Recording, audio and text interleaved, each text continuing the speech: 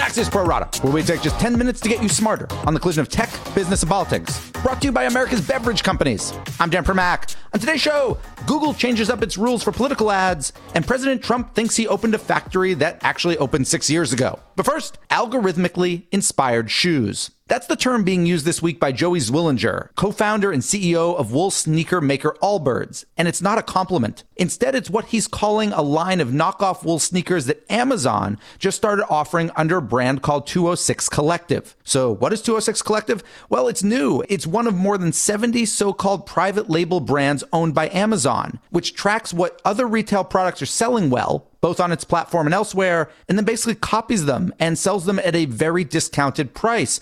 But again, not under the actual Amazon brand, probably because owning a 206 Collective shoe is more pleasing to the ego than owning an Amazon shoe. Now, you might think Amazon would be a little bit embarrassed by this practice, but you'd be wrong. In fact, company executives seem pretty proud. Amazon consumer business boss Jeff Wilke told CNN over the summer that this is just common retail and it's good business to, quote, save customers money and improve quality by offering a private label equivalent, end quote. But for companies like Allbirds, it can be like a Goliath coming and stomping on their heads. Yes, Allbirds has gained a loyal following, it's got some retail stores now, and a $1.4 billion valuation from venture capitalists. But none of that comes even close to comparing with Amazon's wealth or reach. The bottom line here, there is a boom right now in direct-to-consumer products, from apparel to food to personal care. But once these upstarts gain some traction against incumbents, they're often forced to battle one of the world's most powerful companies. In 15 seconds, we'll go deeper with Allbirds co-founder and CEO Joey Zwillinger.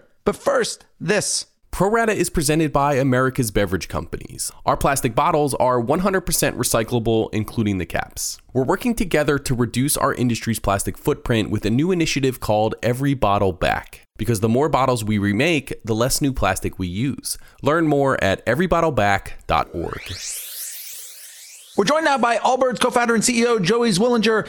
How did you first learn about this Amazon wool sneaker? You know, it's funny. So we learned about it probably the same way we learned about a handful of the other knockoffs. Is a friend of ours just texts us and say, "Hey, have you seen this one?" ? And boom, link to Amazon's website. So this one was a little more interesting than the usual.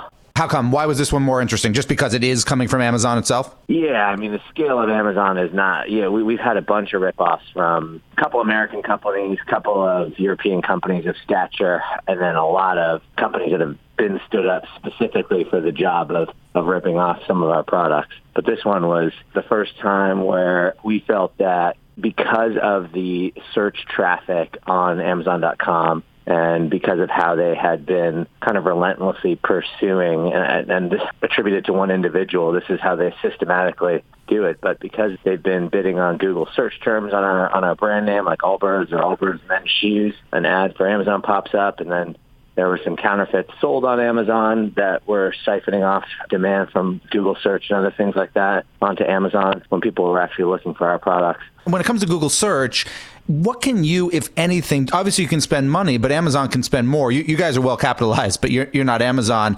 If Amazon wants to basically own Allbirds, quote unquote, on Google search, is there anything you can really do about that? Not that I'm aware of. No, I mean, we got to just work to get our search engine optimization out so we hit the top of the organic search and people type in our brand name, and we do have to pay the Google tax to when people put on Allbirds. We got to pay for it. Am I correct in saying, at least from searching this morning, Allbirds don't seem to currently be sold via Amazon? You guys don't sell via the Amazon platform. Have you ever? And if not, why not? We don't, and we have never. And, I think that platform is a pretty basic catalog where we are stacked up against lots of other products. And it's really, I think that catalog does a good job of devolving products into features and benefits. And it's not really the way we tell our story. We also lose the one-to-one intimacy of our interaction with every transaction that we take, since we have 100% of our transactions are direct-to-consumer. When we lose that, we lose a whole lot of information about the customer. We can't give them the kind of quality of service that we like to give. We can't speak to them in the future via email or other mediums. So it's a much less good experience for the customer. It's a much less good experience for us as a company. And, look, we're going to be stacked up against a whole bunch of counterfeits, and they're going to put us right next to the 5 other companies who have ripped us off and are selling on Amazon, and that's just not great for our brand. Joey, back in 2017, your company sued Steve Madden, the shoe designer and seller, for a knockoff, one of these knockoffs, and eventually the two of you settled out of court. Do you plan to sue Amazon? In this case, we look at every one of these carefully, and I can't say for sure at this point, but I think whether you have a great case or not is less important than how painful the struggle is going to be. And given that we have a pretty small company relative to a $1 trillion company like Amazon, it seems like we're bringing a knife to a gunfight, and suing them is just going to be a tactic that's going to be pointless. So in all likelihood, that's not the avenue we want to pursue. Then how do you at this point, and whether it be Amazon or some other company, how do you protect a brand right now, or maybe a product category? Is it even possible at this point? Well, I think intellectual property is only one avenue of protection. We've always believed that the quality of what we put in to our products is probably the most important aspect of what we do. And given that we're direct to consumer, and aside from Amazon, who is now a direct to consumer shoe seller, we have an advantage over most other players in the shoe industry in that they build their value chain around wholesale. And so they can never afford to put the quality of materials in and sell their product at the same price that we can afford to. So that's a nice inherent advantage we have and a competitive moat that we've created given just our business model. The other thing is it's just basic business, but we just got to keep inventing new materials and inventing new products and just focus on that. And that's honestly the best thing that we can do. And that's what we're primarily focused on. Last question, which speaks to materials. Amazon seems to be using similar wool to what you guys are in the shoe, but then there's the issue of the sole itself. And you guys, and tell me I'm wrong about this, you guys use, at least in part, recycled sugarcane, and sustainability is a big part of Allbirds. You guys are a B corporation. Have you yet reverse engineered one of these Amazon shoes to see what the sole is made of, and is it the same? We have, and we do that for every competitive product we can get our hands on.